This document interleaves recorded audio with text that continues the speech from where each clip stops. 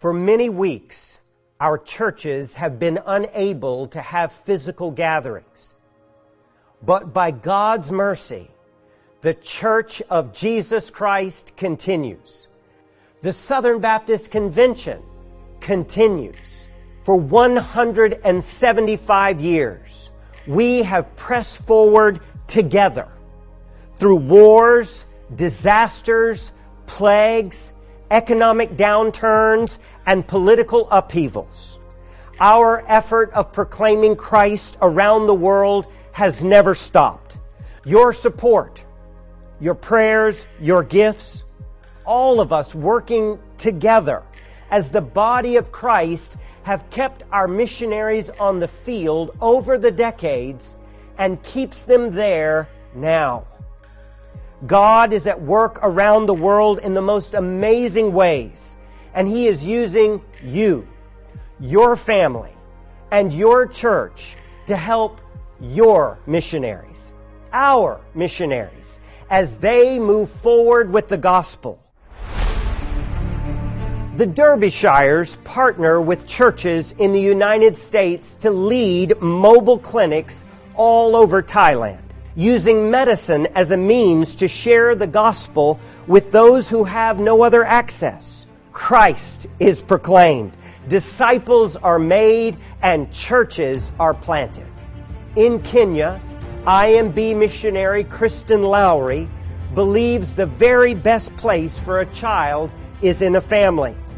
That is why she is working alongside national Kenyan partners to rescue boys living on the streets, restore their lives, provide shelter, a trade, physical and spiritual nourishment, and reunite them with their families. The Worthy family has recognized the importance of investing in relationships and in Italian culture, which is why they have planted their lives in Italy for the past 17 years.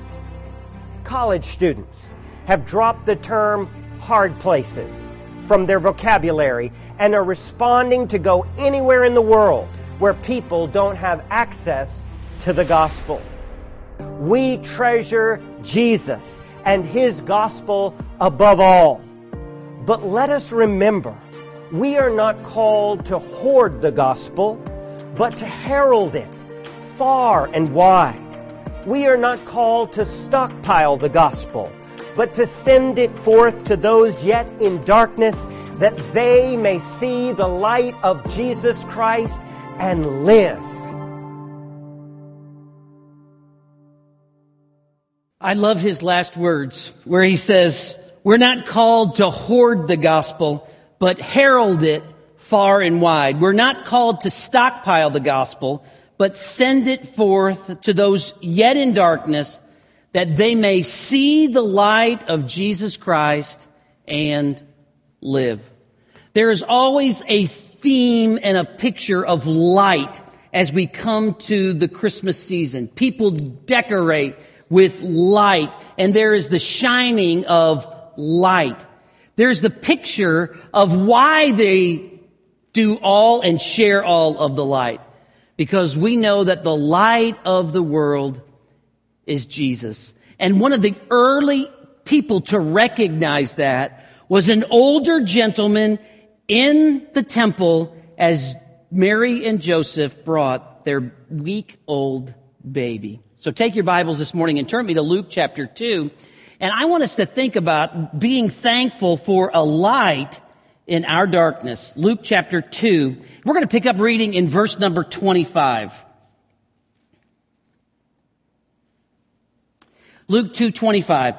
And behold, there was a man in Jerusalem whose name was Simeon. And this man was just and devout, waiting for the consolation of Israel, and the Holy Spirit was upon him.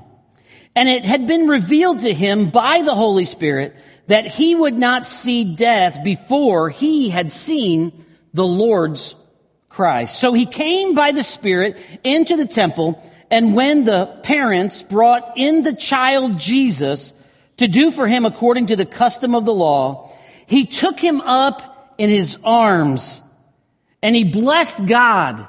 And he said, Lord, now you are letting your servant depart in peace according to your word. For my eyes have seen your salvation, which you have prepared before the face of all peoples, a light to bring revelation to the Gentiles and the glory of your people, Israel. And with that, let's pray. God, I do ask that you would speak to us. And Lord, help us to receive the light if we need it. And Lord, for those who have received it, help us to share it. May we just have our hearts and minds just be drawn in a sense of wonder and awe as we look at this encounter in the temple today. In your name, amen. I love what Simeon, and he breaks out into a psalm or a blessing to God as he says, wow, this baby, he is a light to the Gentiles and the glory of your people, Israel. He calls him a light. And yet light, as we think about it, is used all throughout the scripture. From the very beginning in Genesis chapter 1, we know in Genesis 1:1, in the beginning, God created the heavens and the earth was without form and void, and darkness was over the face of the deep, and the Spirit of God hovered over the face of the waters. And then in Genesis chapter 1, in verse number 3, God said, let there be light. And there was light. Then you slide down to Genesis chapter 1 and verse number 16, and it tells us that God made two lights. The greater light to light the day, that's our sun, and the lesser light to give light at night. Now, as you think about the light of the sun, I just thought about that this week and thought, man, the sun is amazing. God's creation and placement of the sun, just brings us to a place of awe. When you think about the diameter of the sun, if you would look at the diameter around the center of the sun, it would take 109 Earth-sized planets to go around the diameter of the sun. When you think about the volume of the sun, you could fit a staggering 1.3 million Earth-sized planets into the volume of the sun, and it would contain it. As we think about the weight of the sun, it would take over, if you put them on an old-fashioned scale and you put the sun on one side, it would take over 332,400 Earth-sized planets to bring that scale up to a point where it would be equal. And yet the sun is perfectly placed 93 million miles away to give us just the right amount of heat and light that we need to survive on our planet. But if you got on a train and traveled 100 miles per hour, it would take you over 100 years to get to the sun. If you, by some weird fascination, wanted to go and be the first man or woman on the sun, and you were to stand on the sun and you were to yell, my feet are hot, it would take 14 years for sound waves to hit the earth. 14 years for you to yell and for the sound waves to make it all the way to the earth. Yet, traveling at the speed of light, it takes 8 minutes and 20 seconds for that sun's light to hit the earth. God did a remarkable work when He gave us the S-U-N, sun. But as awesome and wonderful as the sun is, when we think about God's Son, the Lord Jesus, we are really brought to a place of awe. If you thought the S-U-N was impressive, let's think about God's Son. You walk and take your Bibles if you desire and look in John chapter 1. You're in the Gospel of Luke, so you're just finish up Gospel of Luke and jump right into John, next book. It says, in the beginning was the Word. The Word is the pre-incarnate name of Jesus. In the beginning was the Word, Jesus Christ. And the Word was with God, and the Word was God. He was in the beginning with God. All things were made through Him, and without Him nothing was made that was made. In him was life, and the life was the light of men, and the light shines in the darkness, and the darkness did not comprehend it. Here in John chapter 1, we see the awesomeness of the second person of the Trinity, of the Godhead, God's Son, the Lord Jesus Christ. We see that he is fully God. In the beginning was the Word, and the Word was with God, and the Word was God. Jesus is fully God.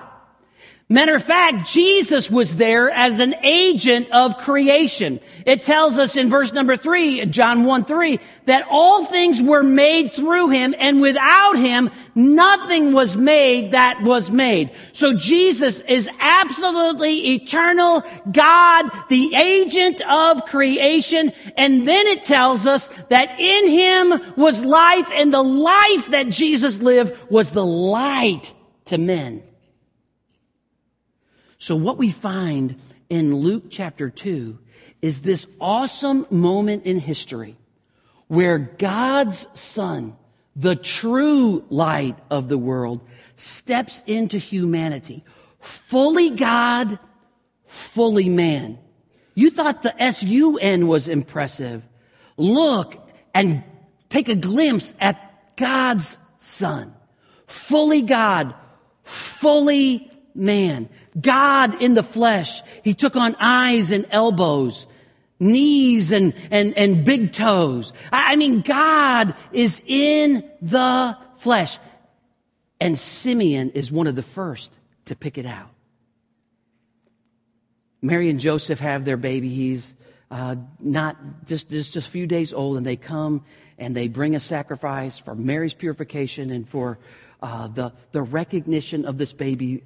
Just a couple of verses, verse 22 and following tell us. And then, as they walk into the temple, there's Simeon, this older man who has been promised that he would see the Messiah, takes this baby up into his arms. And he says, God, now you're letting your servant depart in peace, for my eyes have seen your salvation.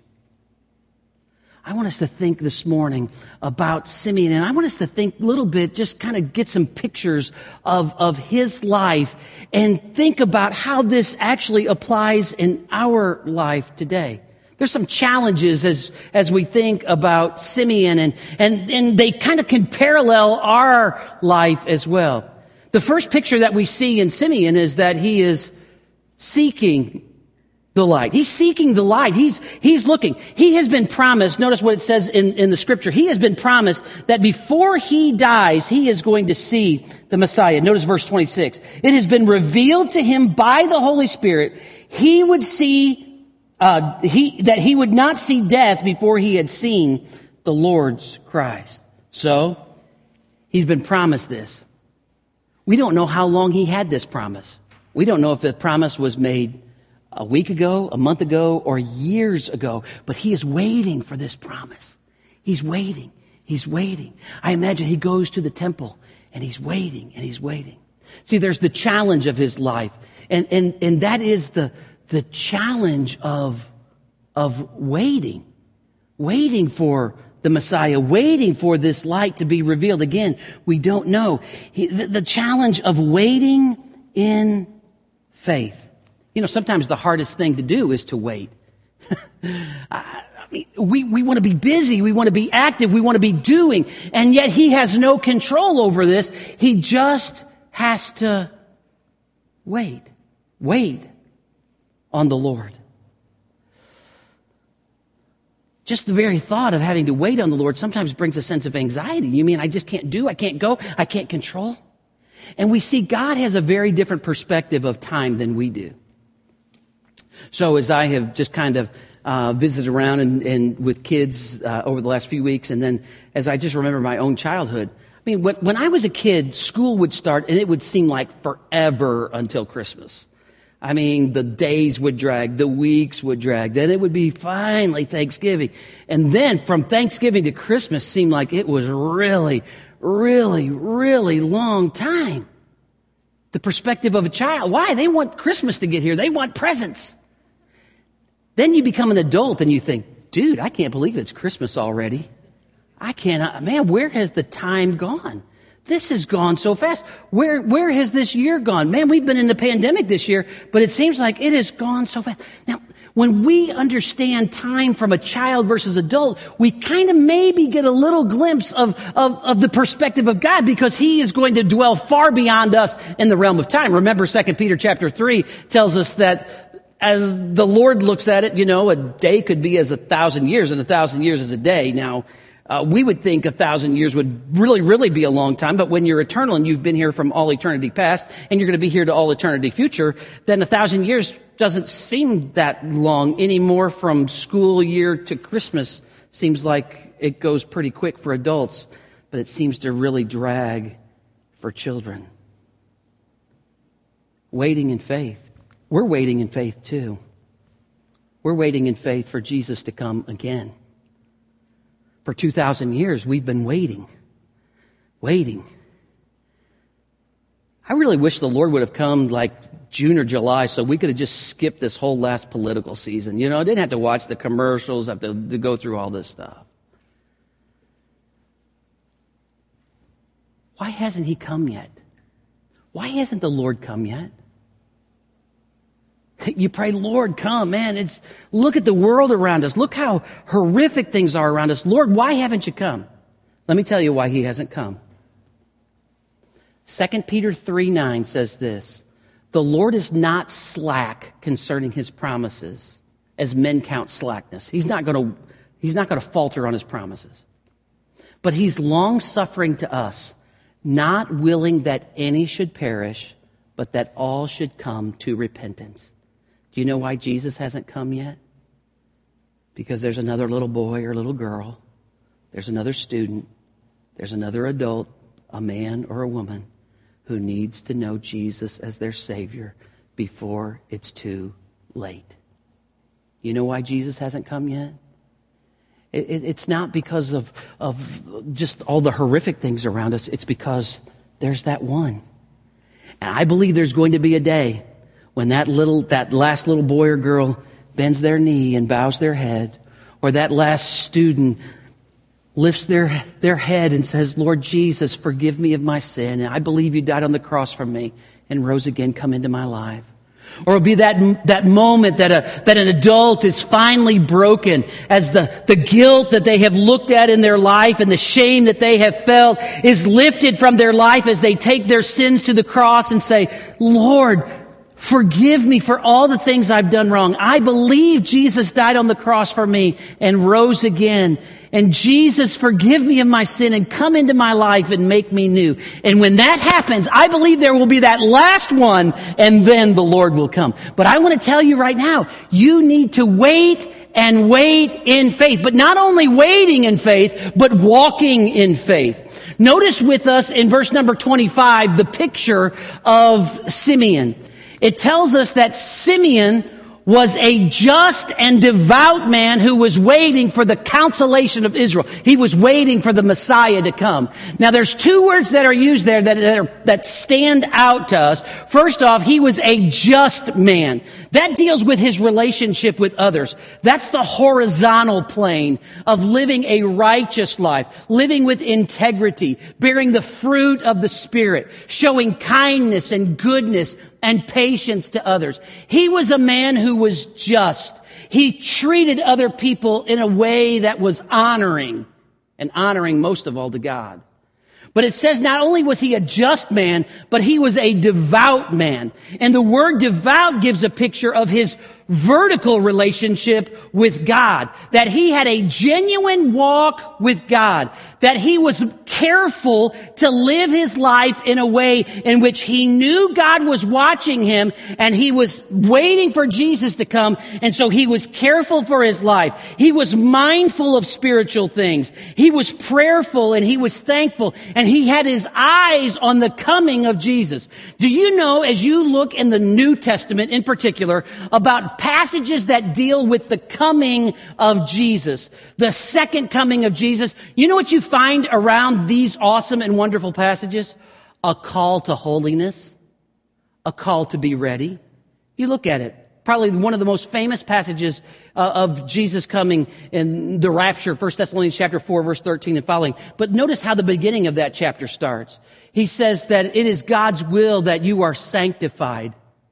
You can look at section after section that deals with the second coming or the coming of Jesus. And as we have our eyes on His coming, we want to live a devout life so that we're ready for His coming.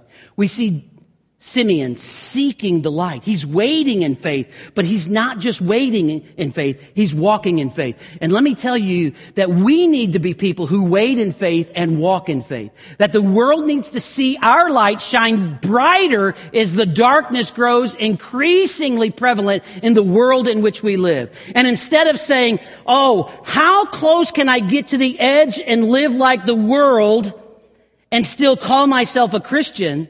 That's often the theme today, is how close can I get to the world and still be considered a Christian? And the picture is we need to be saying, how devout and righteous and holy a life can I live before the people in the world?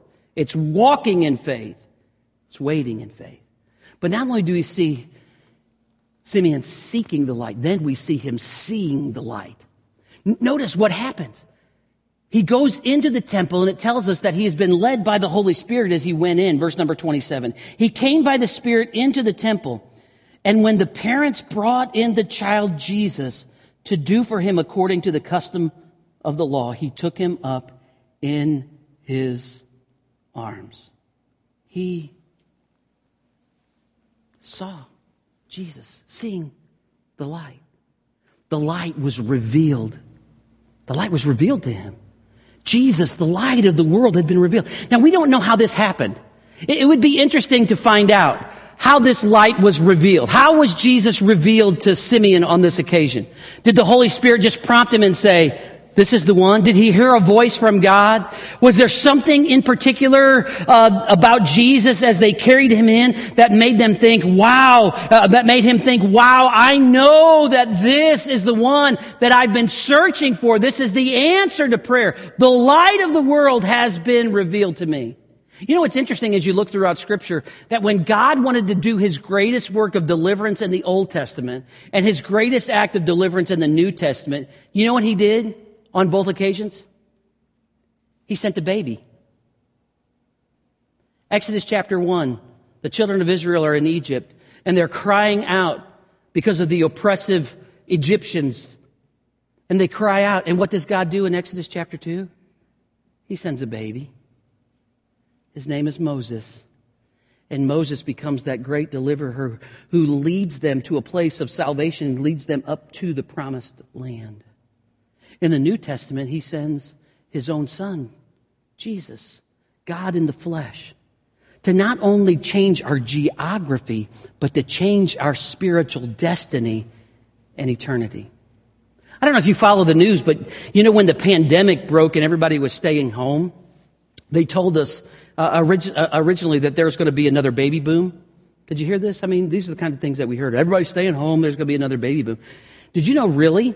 In 2021, that they are predicting that there will be 500,000 less babies born this next year because of the pandemic. People are afraid to get pregnant. They're afraid to bring a baby into this world. And yet, what do we find with the example of God? That when life was at its bleakest and most challenging, He sent a baby. And this baby would be the one who would deliver. The light of the world is revealed. He sees Jesus and He takes him up in His arms so that the light of the world is not only revealed, but the light of the world is received. He takes this baby up in His arms and says, Lord, now You're letting Your servant depart in peace, for my eyes have seen Your salvation. He receives Jesus because, you know, as you look at Simeon, though he was a just man and a devout man, he was not a perfect man. He needed a Savior as well. So it wasn't just their hope, it was His hope. It wasn't just their need for salvation, it was His need for salvation. And the truth is we can look around the world today and say, boy, they really need Jesus. They really need Jesus. Can I tell you? You really need Jesus.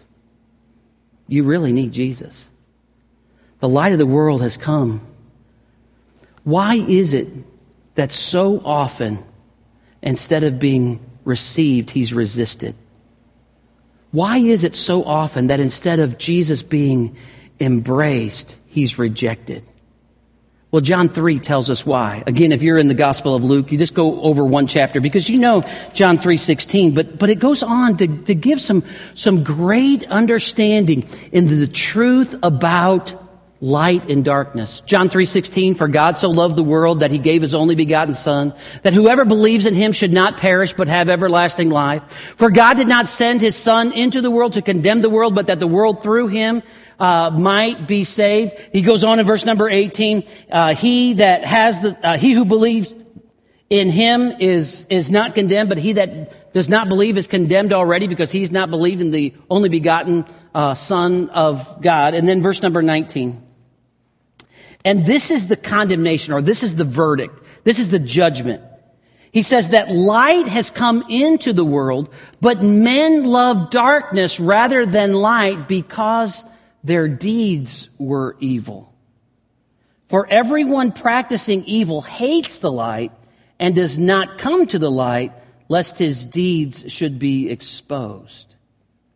But he who does the truth comes to the light, that his deeds may be clearly seen, and that they may be done in God. What's the picture? Light not only revealed who Jesus is, but light reveals who we are. And the truth of the matter is sometimes when that light shines back on us, we don't like it. We resist it. And he goes on to, in this passage and said, this is the condemnation. And here's the picture, that men loved darkness rather than light. So instead of being revealed by this light, I'm going to hide and resist this light so that I can continue in my sinfulness. I had a friend who used to go street witnessing with us in seminary, and we'd go down the streets of Memphis. And I remember him on many occasions looking at someone and asking this question after he had explained the plan of salvation. He'd ask this question: can I ask you, what sin is so sweet in your life that you would want to hold on to, that you would be willing to miss heaven for? And that's the picture. What evil, what sin, what activity, what action in your life is so precious to you that you would be willing to miss an eternity in heaven for? So the picture is the light is revealed, but the light has to be received. So we see, as we look at this picture, we see Simeon. He's seeking the light. Lord, when are you coming? I'm walking in faith. I'm waiting in faith. Now he sees him, but then he begins to speak about the light.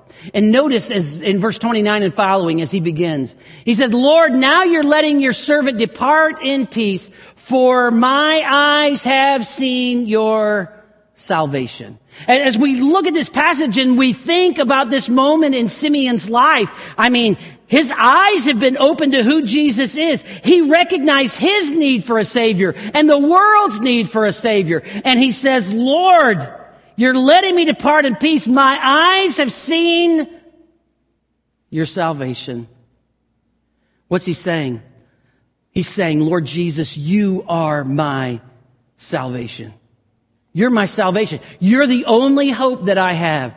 Lord, there's only one way that I know I can experience true salvation, forgiveness, and eternity in heaven. And that's through Jesus. And so Jesus, thank you, praise you, Lord. My eyes have seen your salvation. And Jesus would say in John 14:6, I am the way, the truth, and the life. No one comes to the Father but by me. And Peter and John would preach in Acts 4:12, neither is there salvation in any other, for there's no other name under heaven given among men whereby we must be saved. Jesus is our only way of salvation. But he not only says, Jesus, you're my salvation. He says, Jesus, you're my satisfaction. He says, Lord, now you're letting your servant depart in peace. Lord, I've seen it all. I've looked around, I've looked at this world, but seeing Jesus brings me to the place where now I'm ready to step into eternity. Jesus is the one who satisfies. I see stuff, I see people, I see religion, I see all of these things, but Jesus, you're the one who's going to allow me to depart in peace. There's no other way I can find peace. There's no other way and no other person I can find satisfaction. Jesus, you're my salvation. Jesus, you're my satisfaction. Jesus, you are the light of the world. He says you are a light to the Gentiles and the glory of your people Israel. Jesus, you are the light of the world.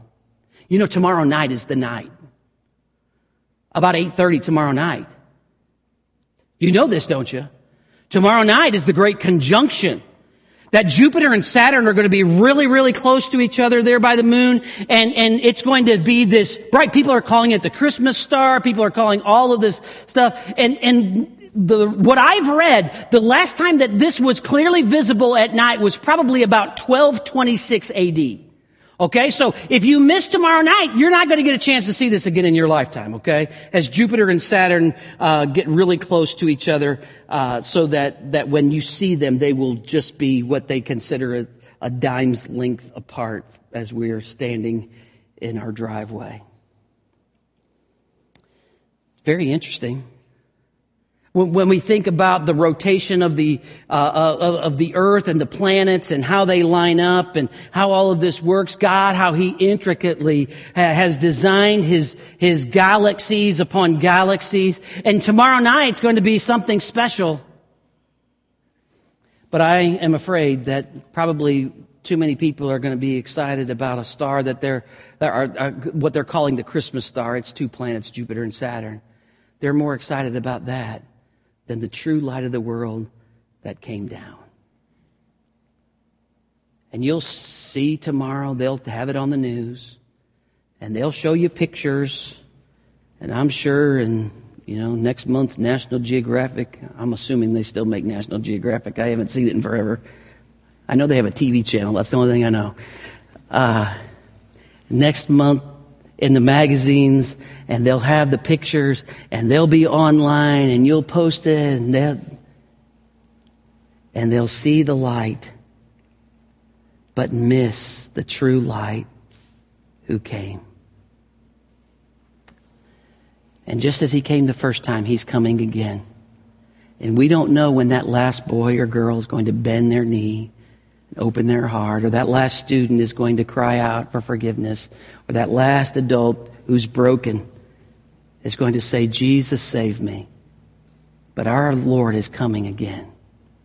And the light of the world, when He comes, that's the one thing you need to be ready for. As we think about His coming, let me ask you today, are you ready? Jesus is the light of the world. Have you allowed Him to shine into your life and show you the darkness and the ugliness and the sinfulness in you so that you could experience the forgiveness and the new life that comes through Him? If you haven't done that, then that's the most important decision that you have to make today. But if you do know that you've received Jesus, then I will tell you, this week might be your week. Your family may not have been together for months, but you've decided on Christmas we're getting together.